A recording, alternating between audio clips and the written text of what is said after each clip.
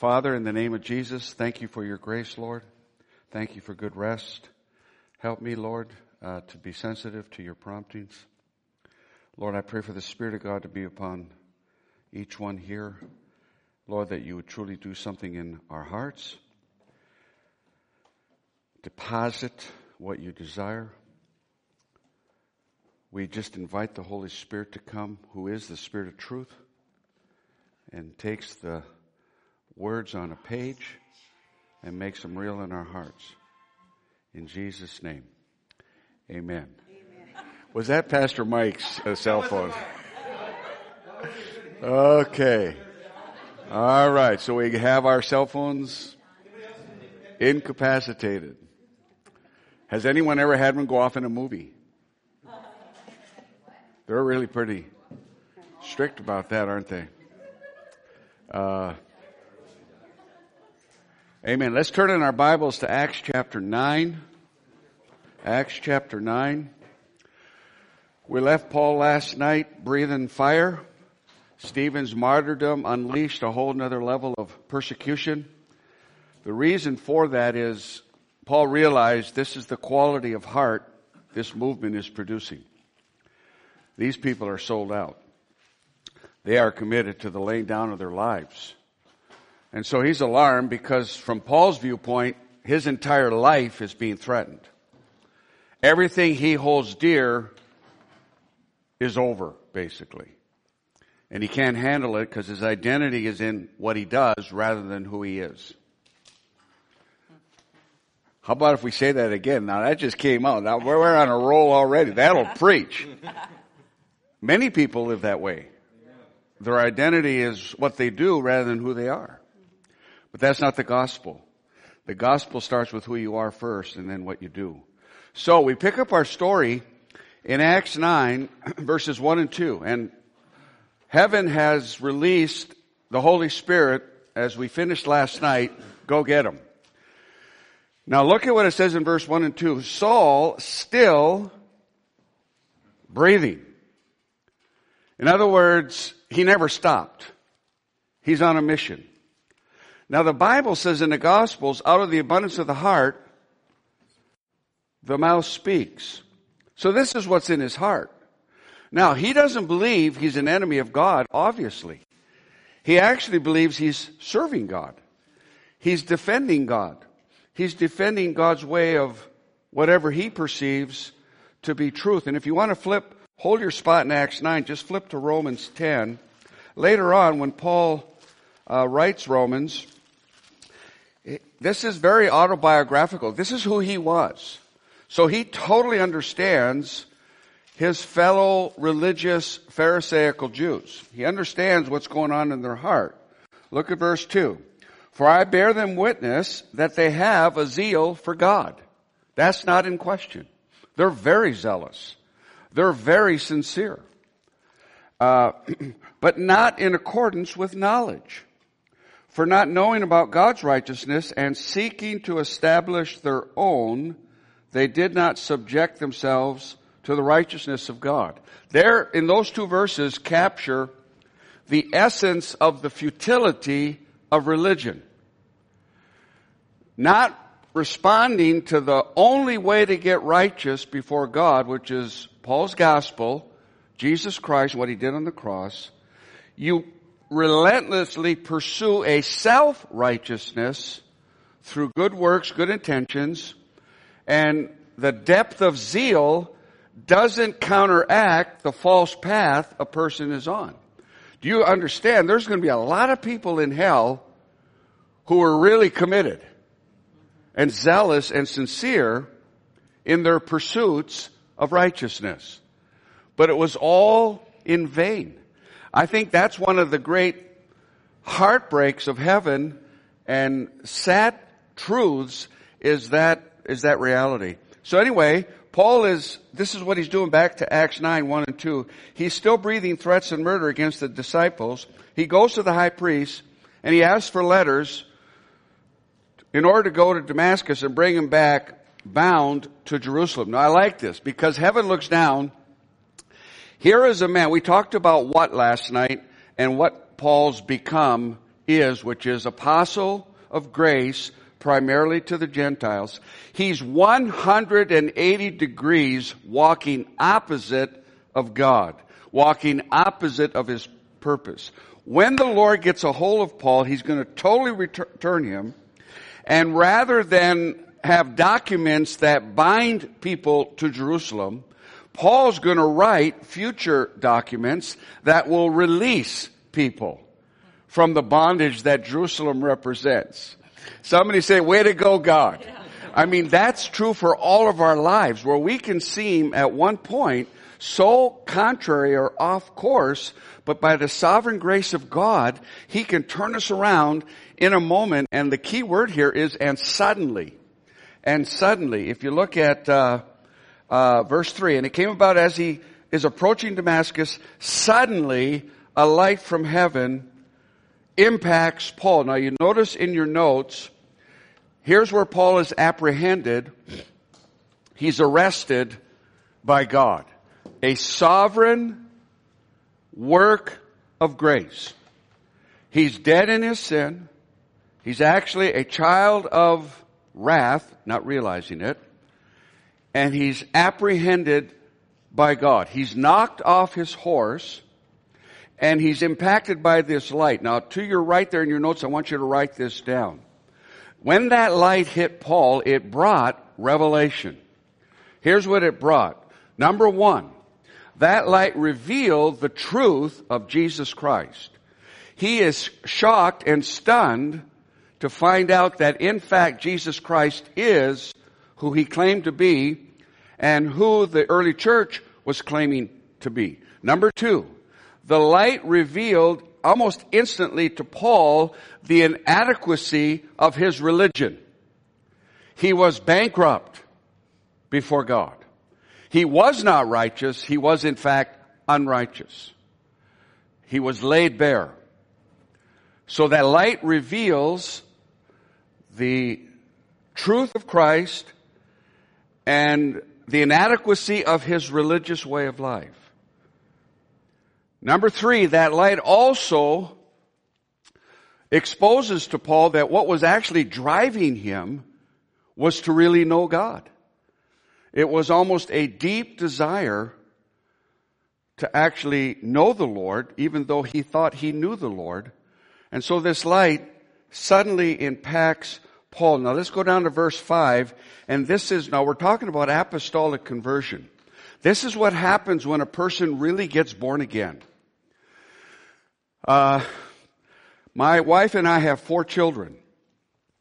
When our 4 children were born, I was there each one. It is undeniable. When a child is born, there are undeniable signs that there is life in that child. If those signs are not there, we can call it a stillbirth, or we can call it a non-birth. I don't know what you would call it, but it's not really an organic, supernatural, something really happens to an individual when they are born again. It's way deeper than your head. It actually goes to the center of your heart. And your spirit is recreated. And when that happens, with our 4 children, there were desires.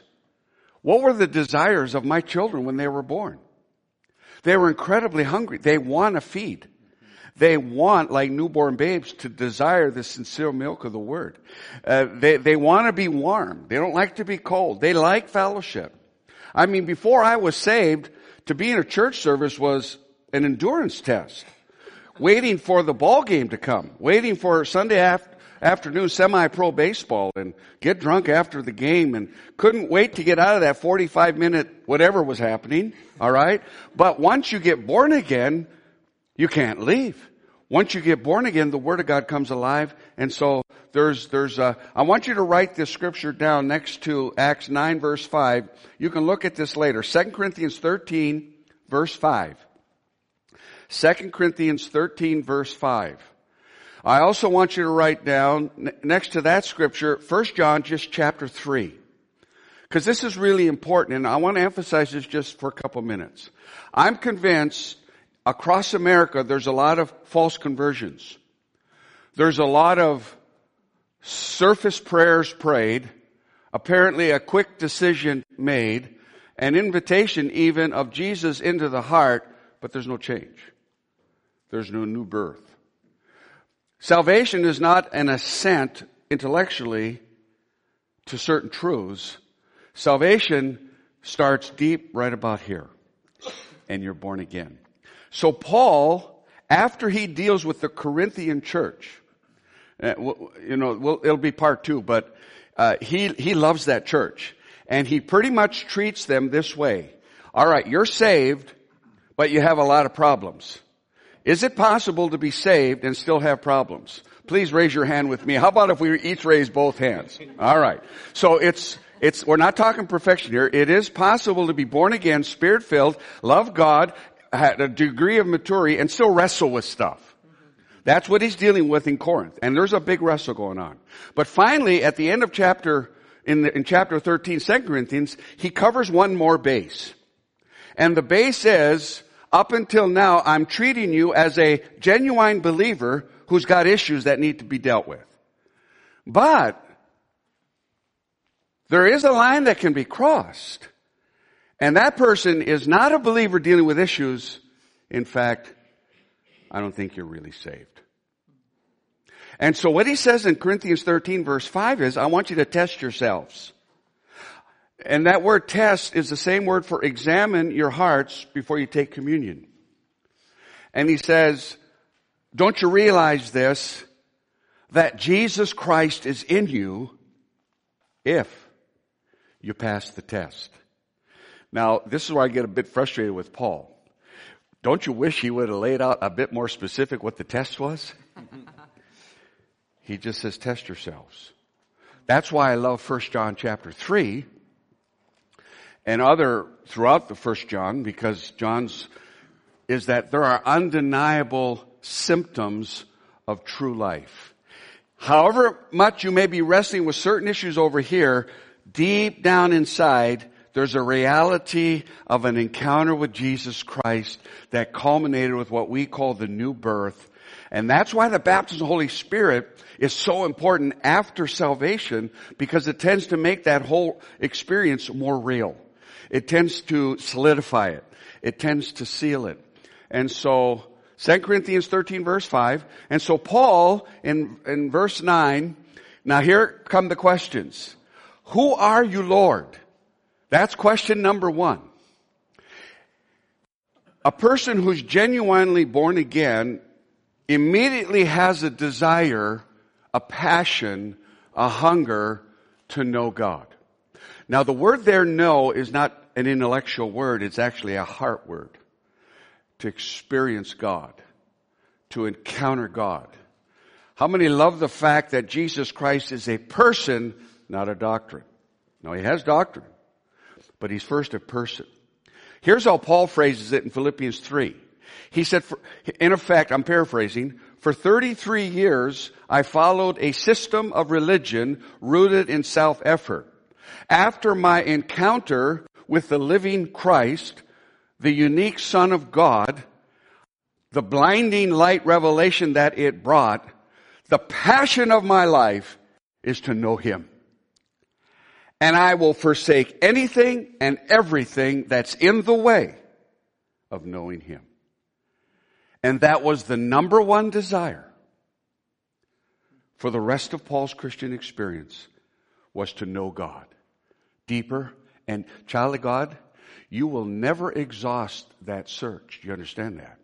When you go to heaven someday, the search will continue. The depths of God are endless.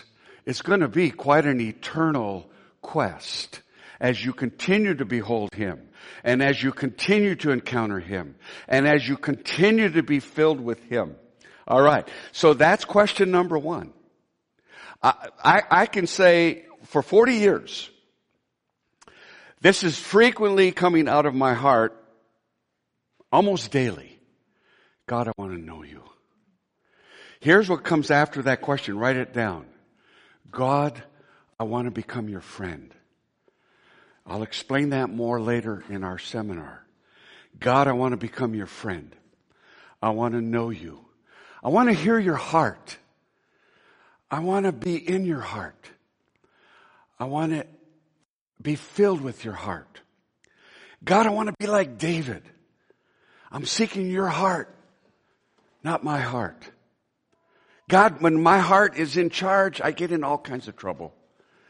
But when your heart is preeminently in my life.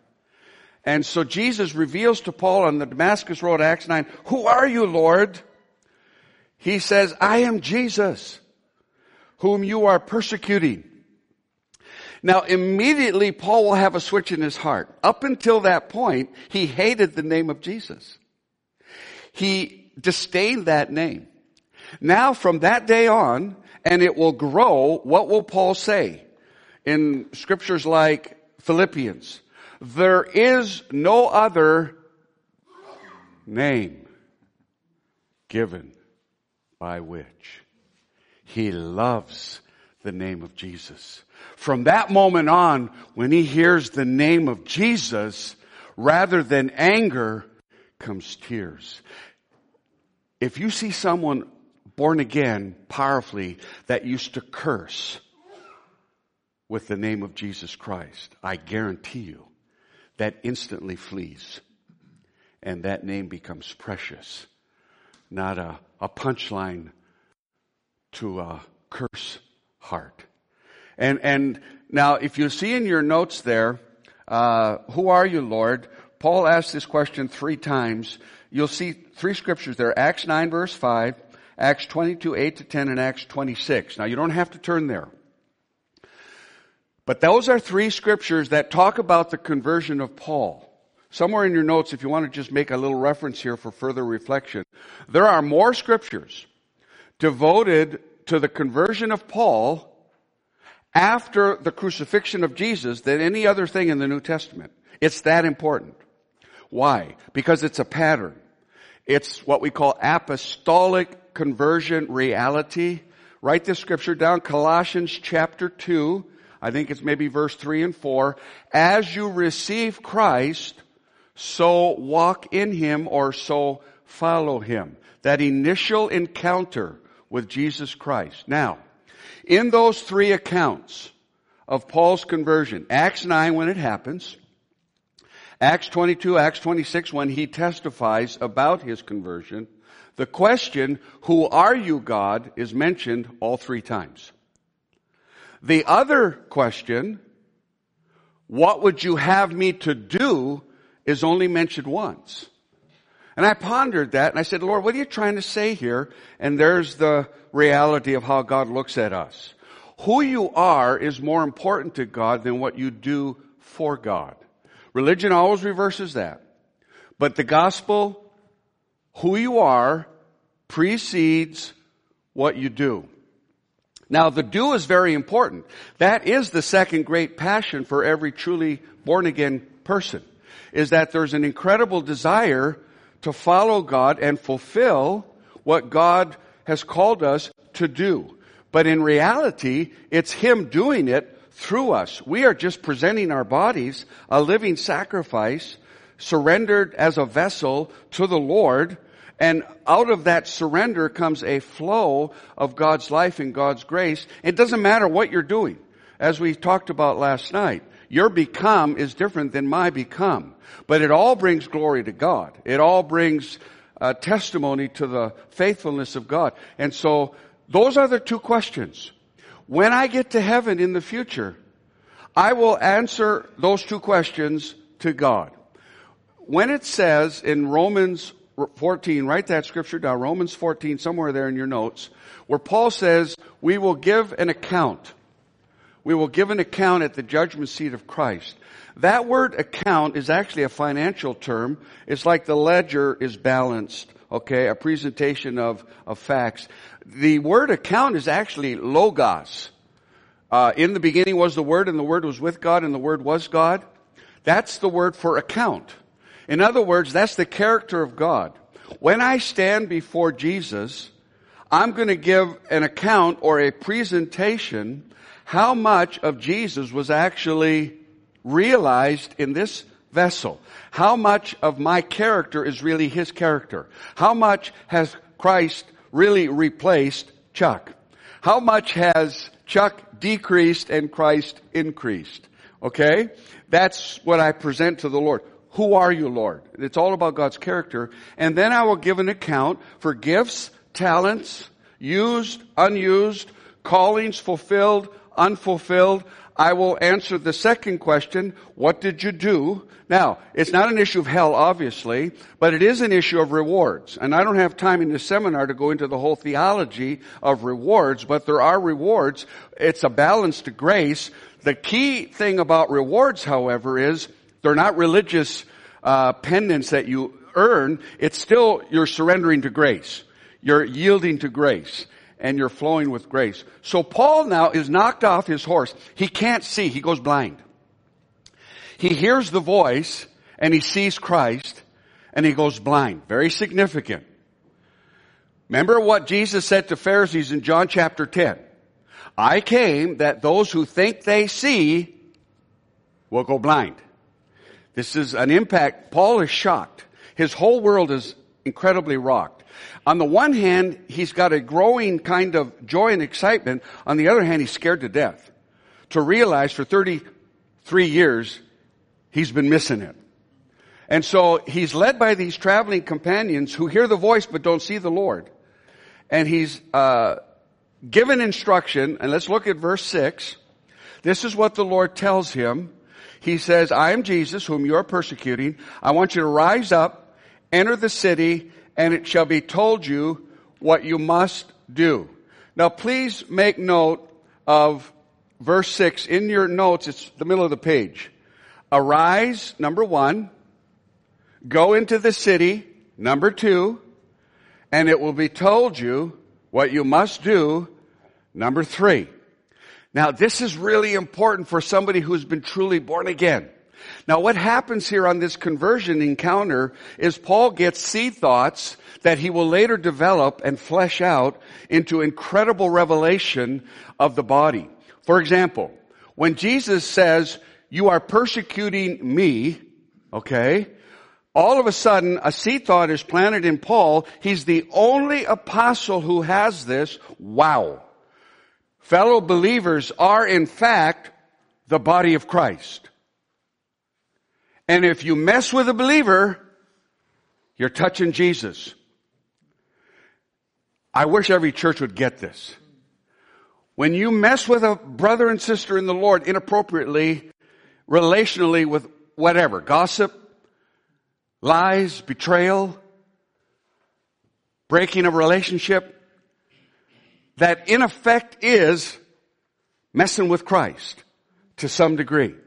If we could really see this, the fear of God would probably come, and you see churches a whole lot more in harmony and a whole lot more tolerant of one another in the right way and flowing with forgiveness and patience and mercy and grace. Paul's the only one that sees Christ the head, we the church, his body. He will later develop that, like in 1 Corinthians. Now, the first instruction is, Paul, I want you to rise up. Now, I know literally what's going on here. Get up off the ground and start walking. But I want you to see a spiritual prophetic thing that's happening. Later on, years later actually, when he articulates this in more of a doctrinal statement, he says, when you got born again, you were made to sit where? In heavenly places. You were raised up, sitting far above. Paul would be very, very committed to this.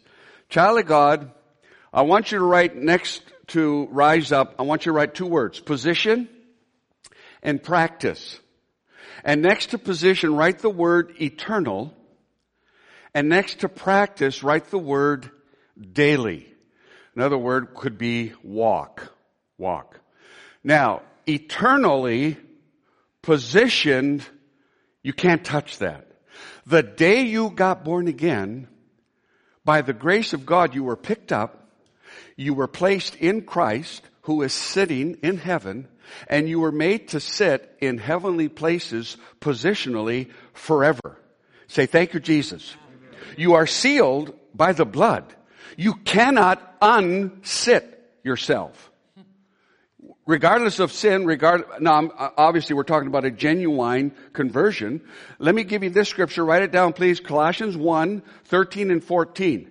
One of the great verses that describe, in other words, what happened that day when you got born again. You were transferred. Have you ever been transferred? Wow. Where was I transferred from? You were transferred from death to life. You were transferred from the kingdom of darkness into the kingdom of light. You know what the Greek tense there is? It's called aorist tense. Don't want to bore you with Greek, but what it means in the mind of God is once and for all. Can't do it. You can't alter it. Can't change. It's a done deal. It's a done deal. That's your eternal position. Practice is your daily walk. Your whole Christian life can be summed up in this one phrase.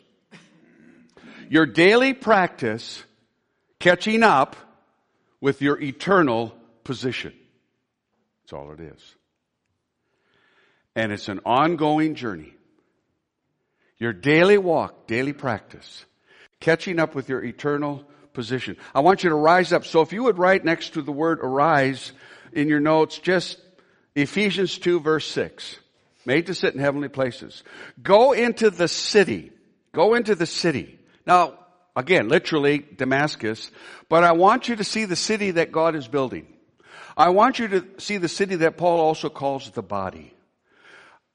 He will realize, would you write this scripture down next to go into the city? 1 Corinthians 12, verse 13. The day you got saved, you were placed into the city by the Spirit of God. Paul uses this word. You were baptized into Christ. Christ is the city. Christ is the temple. Christ is the New Jerusalem, and we are part of that. You were baptized, immersed into Christ. It's not water baptism, and it's not the baptism of the Holy Spirit. It's the day you got born again, you were immersed into Christ. Go into the city. And then Paul, once you see yourself in the body, once you realize you're in the family of God, in the city, in the body of Christ, number 3, and it will be told you what you must do. It's in the framework of church that our destiny is fulfilled and our destiny is realized. This is not an independent from the body of Christ thing that I come into. Even if you're an evangelist, say, well, I minister to the world. I'm an evangelist. I know, but you're sent out by the church. You're still part of the church, and you're going to bring new converts into the church. So evangelism is defined by the body. Apostolically, prophetic. Sunday school teacher. Hey, if you're going to fulfill your Sunday school passion, you got to do it in the context of the body. Are you going to teach the kids out in the field somewhere? You know, I mean, you understand what I'm talking. Doesn't matter what your ministry is. Go into the city, and it will be told you what you must do. So he ends up in this house, and he's incredibly shaken. Let's go back to Acts. And Paul gets up, verse 8. He couldn't see anything, and they bring him to Damascus, and he's there 3 days without sight, and he neither eats nor drinks. And he's just seeking God. On the one hand, really joyful. On the other hand, scared to death. His whole world's come to an end. And he's now on the verge of a new chapter opening. And he gets a vision. He gets a vision of a guy coming to him, and he actually gets a name. And he waits. 3 days, 3 nights, fasting, waiting on the Lord. So now let's pick up our story in verse 10. Now there was a certain disciple of Damascus named Ananias. Now this is the second guy named Ananias. You know the first one. We don't want to go there. They carried him out, room temperature, all right, in Acts 5. This is the second Ananias. Now, I want you to write in your notes, somewhere to the left or right, I want you to write 2 words, vertical and horizontal. Very, very crucial in the life of Paul and in your life. Vertical and horizontal. And next to the word vertical, just write Jesus. Jesus. And when you look at your notes later on, this is going to remember stuff. All right. And next to the word horizontal, write body of Christ. Body of Christ. You have a twofold relationship with Jesus Christ. It's vertical and it's horizontal. You can't just say, it's just me and Jesus. Now, your vertical relationship with Jesus Christ can never be and should never be violated. There's nobody between you and Jesus Christ. Nobody between Bob and Jesus. There aren't leaders even. This has not, with even spouses. I mean, you are individually responsible for your individual walk before Jesus Christ. But then you have horizontal. Horizontal means you have key people that God will send to you in your life, and Jesus comes to you through different individuals to minister, encourage, help, sometimes rebuke, correct, and help you on your walk. The first individual that helped Paul, he didn't realize it at the time, of course, was Stephen. This is now the first person that's going to come to Paul as a new believer. In other words, Jesus could have just downloaded vertically, directly, everything that Ananias is also going to say, but there's something of a balance and a dynamic, is that vertically you are locked into Christ, but horizontally, I still need you. I still need John Nakamis. I still need the Christ in you to help me. Now, if you ever get away from that out of balance, then you end up with a kind of arrogant, prideful, Jesus and I will conquer the world type thing. No. You are part of the body of Christ. So Ananias is home having a good night's sleep. It's 11 o'clock at night, and he gets awakened by God. Startled. And he hears the voice of God. Somebody say he's probably getting excited. Can you imagine your heart beginning to pound? He hears the audible voice of God. Ananias, whoa! And the Lord just called my name. I've been praying for this for years. Testimony last week at church, somebody had an encounter with God. Now I'm having my own. All right, Lord, here I am. I want you to rise up. Wow. God's giving me specific direction. I want you to go to a street called Straight. Praise God. Specific direction for my life. Finally, I'm tapping in, flowing with the Lord, and he's so excited and his heart's pounding. And I want you to go, and there's a guy there seeking God named Saul. And the blood drained out of his face. Man, I was on such a roll. And fear hit him. Paul's reputation was well known. And immediately out of Ananias' heart comes not faith, but fear. He says, God, isn't this irony of irony? Haven't you heard? Lord, are you unaware who this guy is? And we've been told he actually got letters to arrest us. Ananias could also say, Lord, I had a cousin in Jerusalem who's in heaven now because of that man. And everything in your body recoils at the voice of God. And here's Ananias' summary statement. I have heard from many about this man. Now notice what he hears, what it says in your Bible. If you read that very carefully, here's what he heard. Here's what I've heard, Lord. Here's what I've heard. He's done much harm to thy saints in Jerusalem. And Lord, here he has authority from the chief priests to bind all who call upon thy name. Is any of that unfactual? Here's the issue that he doesn't realize. It's past tense. Something's happened to that man on the road. He's not the same person. He's been born again. He's been arrested by me. You notice what the Lord does? See, my Bible, it's red letters. God doesn't even respond to his complaint. He just says, go and minister to this guy. For he is a chosen instrument of mine. I will show him how much he will suffer for my name's sake. And the Bible says, and Ananias departed. You know what I love about that? There's no reaction. There's no coming back at God with another. In other words, please get this victory, because this will launch you into a whole other realm of impact in this region if you can get this. The word of God to Ananias counteracted the opinions of people. When I used to pastor, I would get all this kind of feedback. You know, pastor, they say, really? Who are they? Where are they? Have you ever wondered who they are? Knowledgeable, full of insight. Who are they? I hope to meet they someday. Maybe they'll be in heaven. Praise the Lord.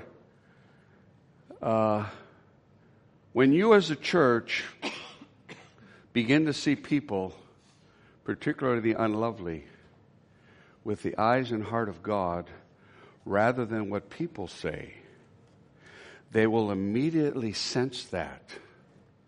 They will immediately discern that.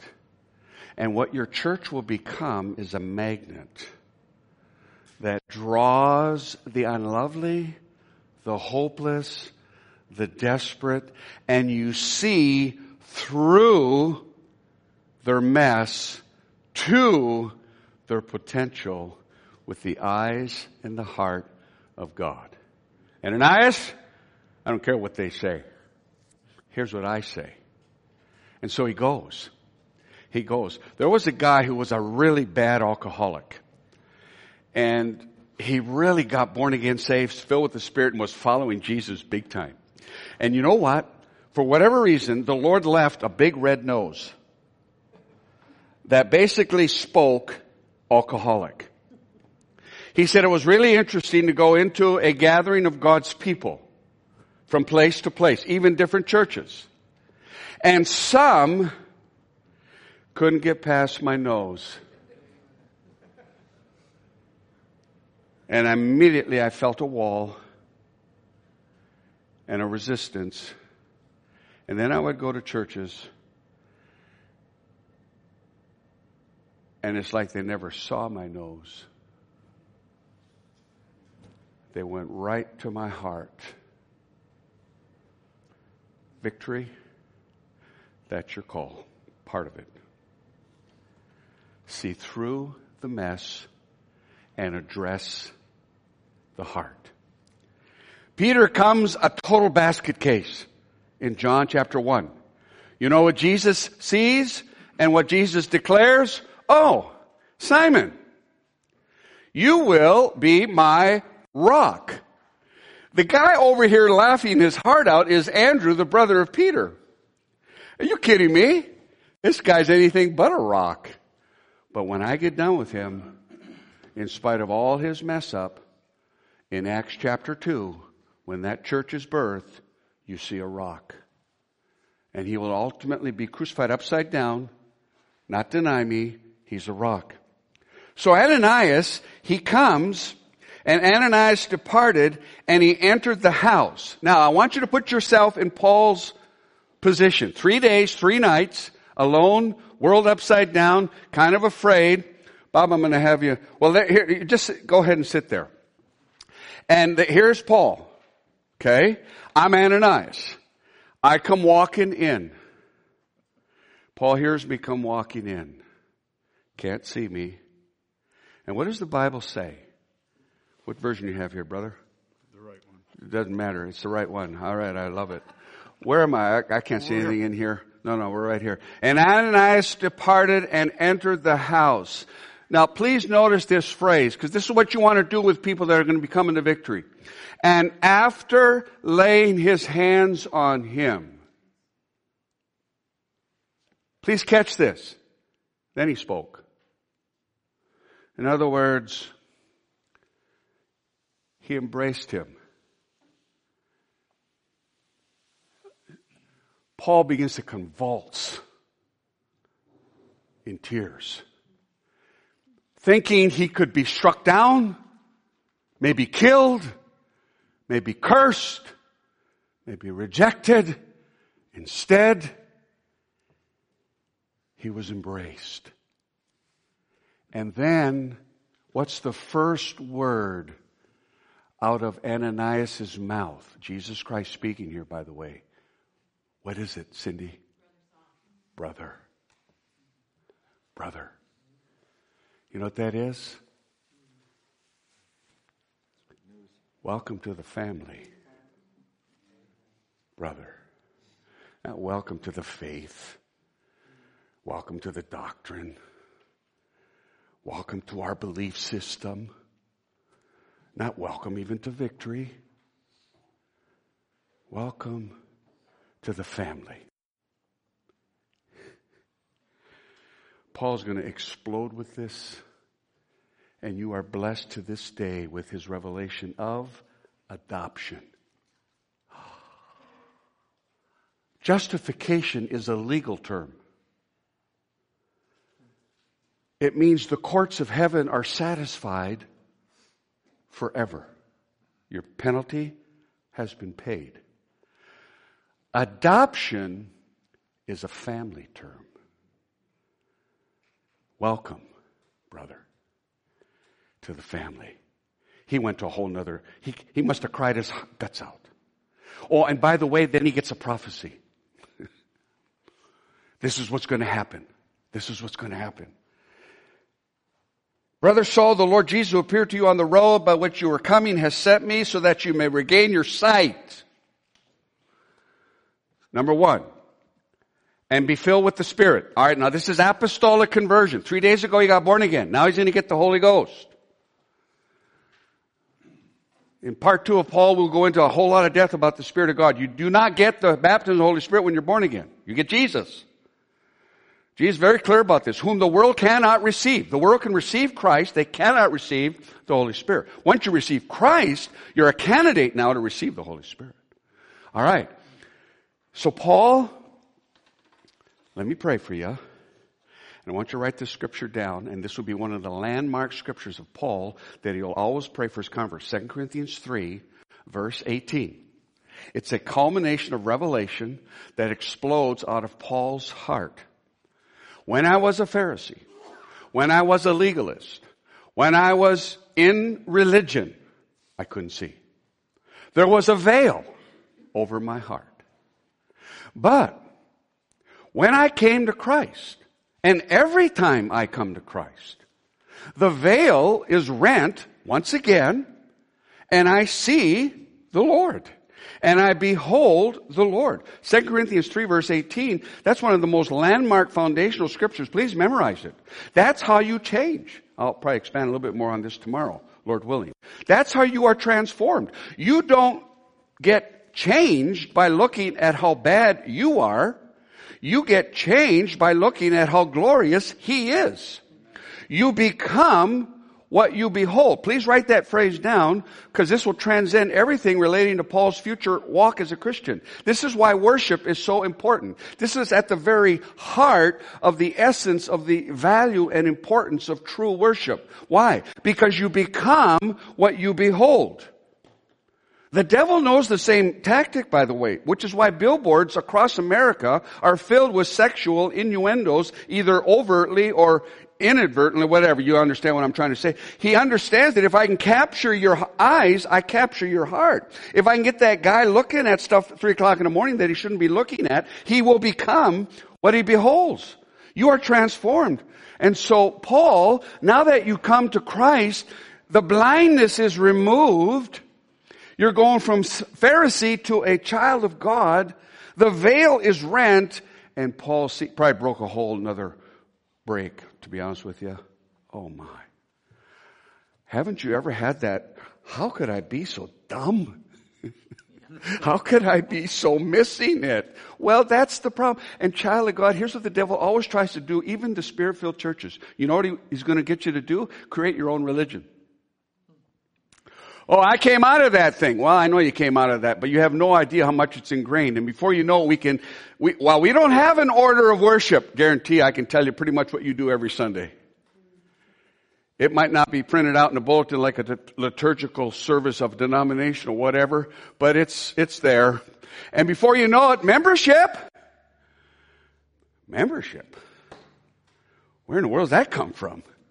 Who fabricated that idea? Well, we got to have membership because we got to vote. Vote? Where'd that come from? Show me verse, chapter, please. And so on it goes. And before you know it, I could take you to a lot of churches right now who started out in spirit and are now in flesh, who started out in spirit and who are now religious. And there is a veil that continually drops over the people's hearts, because whenever you come under any religion, it brings with it darkness, ultimately deception, and a whole new bondage. What do you think a cult is? That's the ultimate expression. So what we're going to do is we're going to keep coming to Jesus. Hallelujah. We're going to keep beholding the Lord, presenting the Lord. And so Paul has his scales removed, 2 Corinthians 3. Then he is filled with the Holy Spirit.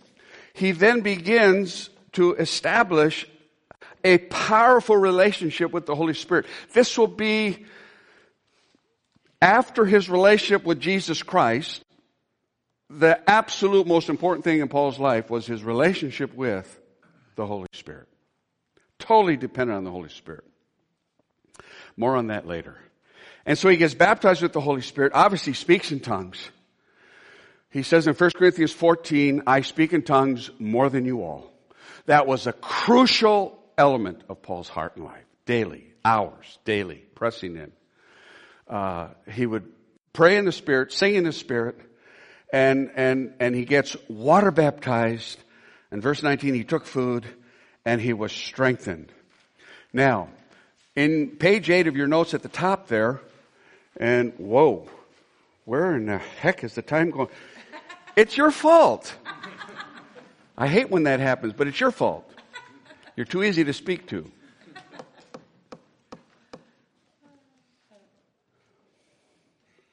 Let's just read verses 19 to 22. Acts 9. Now for several days he was with the disciples who were at Damascus, and immediately he began to proclaim Jesus in the synagogue, saying, He is the Son of God. Now we read that verse, we have no idea the revolution firestorm this set off. Somebody say sudden. He goes suddenly from chief persecutor of the church to a powerful proclaimer of Jesus Christ. He gets two reactions. The church is still scared to death and doesn't believe him. They think he's a plant, just trying to get in to find out more names. His fellow Pharisaical brethren, Paul has become the consummate Benedict Arnold. Total betrayer. In other words, he's in no man's land. Really. But he's there. He's so excited. He's so fired up. He's preaching Christ. He's proclaiming Christ. Wow, I had this experience. He really is the Son of God. And all those hearing him continued to be amazed. And they were saying, is this not he who in Jerusalem destroyed those who called on his name, and who had come here for the purpose of bringing them bound before the chief priests? But Paul kept increasing in strength and confounding the Jews who lived at Damascus by proving that Jesus is the Christ. Almost overnight, the Old Testament opened up to him. He sees Isaiah 53. He goes all the way back to Genesis 3 and the promise given to the woman about the serpent and the seed of the woman. I mean, all of a sudden it begins to unfold, just like Stephen probably was articulating, but Paul could not receive it. He could not comprehend it. He totally rejected it. But Stephen would say similar things. Guys, you don't get it. He is throughout the Old Testament. He's always been there. A thread of salvation woven through the historical narrative of the Old Testament. You just can't see it because you're religious. You got a veil and you're blind. Well, now Paul sees it.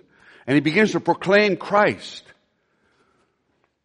Now, if you notice there, and we'll close our session and have a break, Paul's apostolic conversion.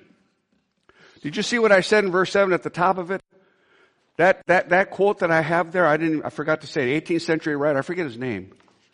He said, if you really consider, here's what he says, the conversion and apostleship of Paul, when duly considered, in other words, what he's saying there is, just take a few minutes and really think about this. Where this guy was, what happened to him, and where he went. Think about it. Consummate hater of Jesus Christ. Consummate follower of Jesus Christ. Just think about that. If you really think about that, you will come to this conclusion.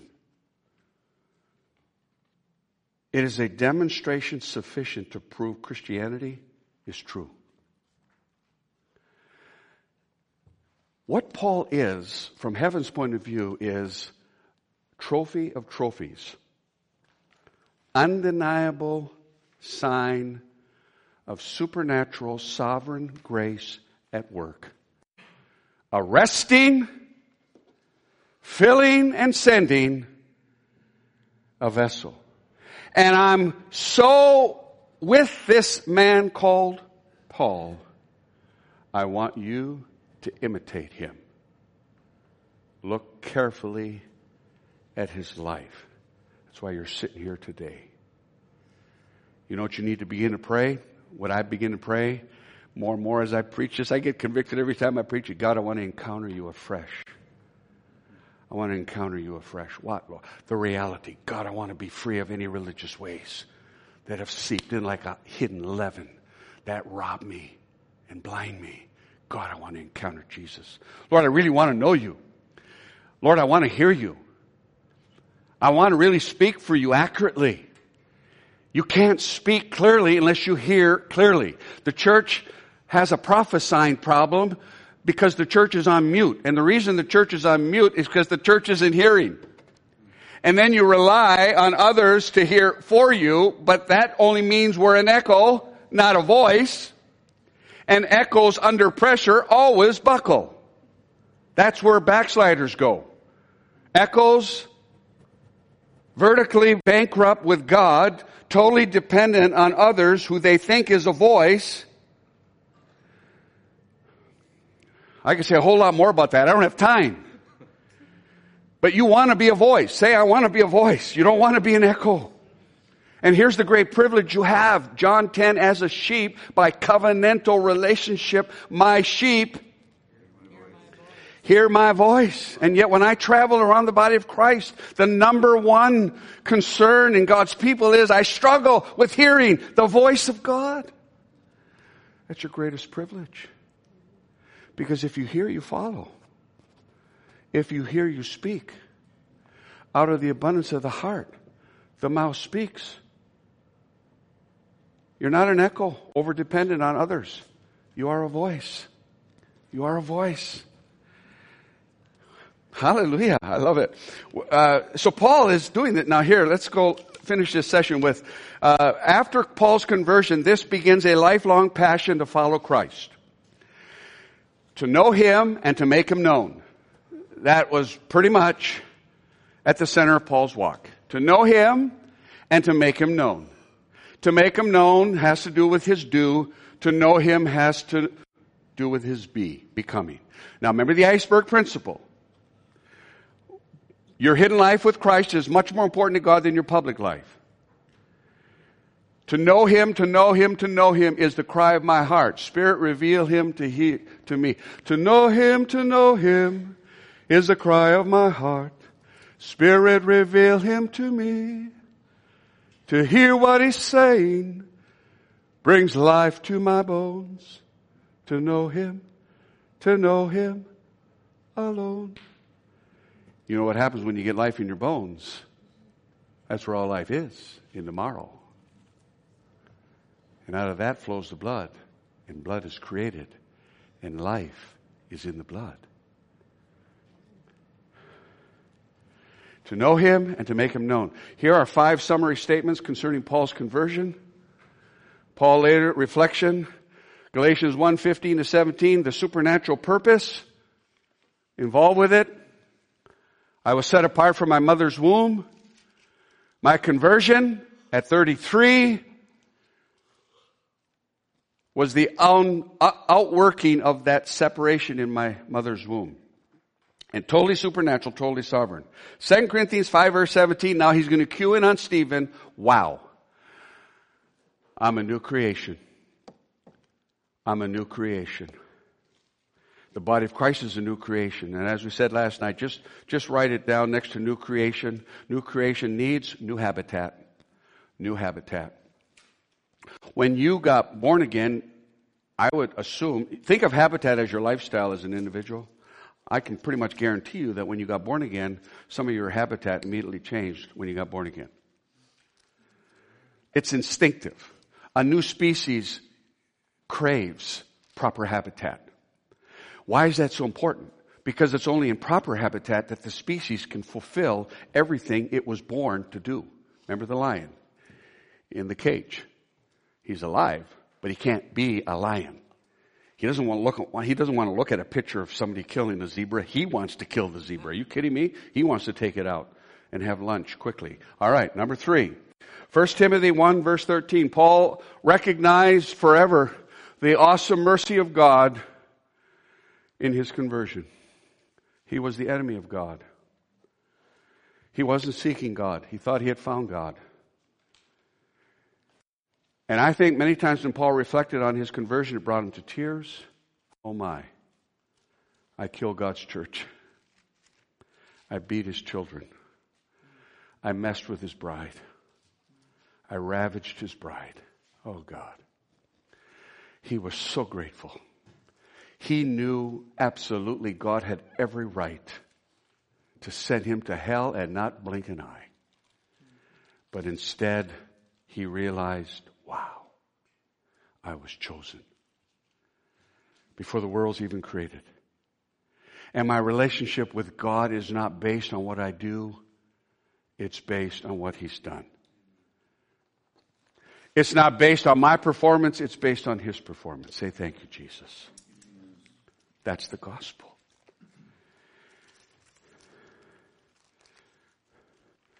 Number 4, 1 Corinthians 9 verse 1, he saw the Lord. I want you to write this scripture down next to saw the Lord, Ephesians 1 verse 18. This is an apostolic prayer. This is what Paul prayed for his converts. I pray that the eyes of your heart be enlightened in order that you may know what you have received. You can't possess it unless you see it. This lines up with worship again.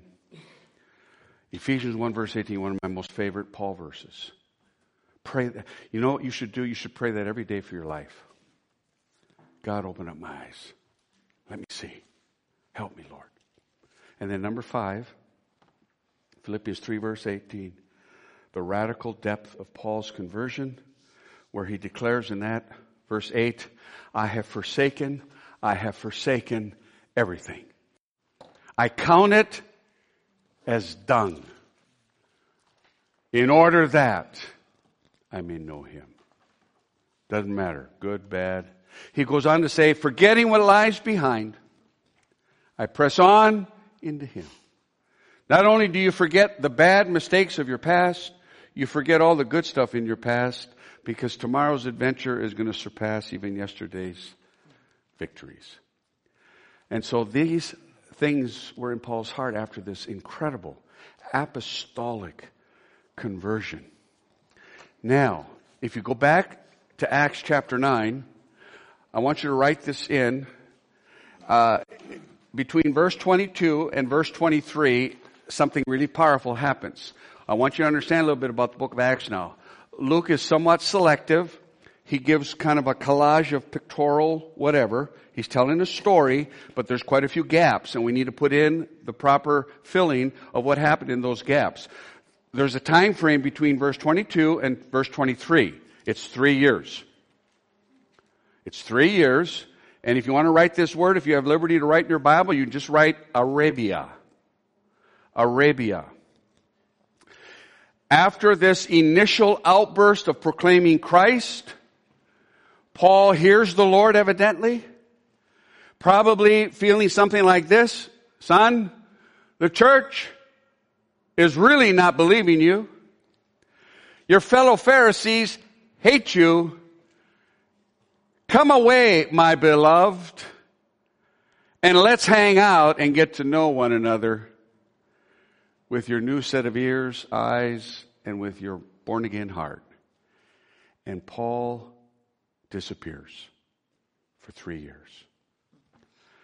And we go into now on the next page of your note, which will be called apostolic preparation or the hidden years. This is crucial. This is important for each one of us. Let's take a 5-minute break. Making sense? All right.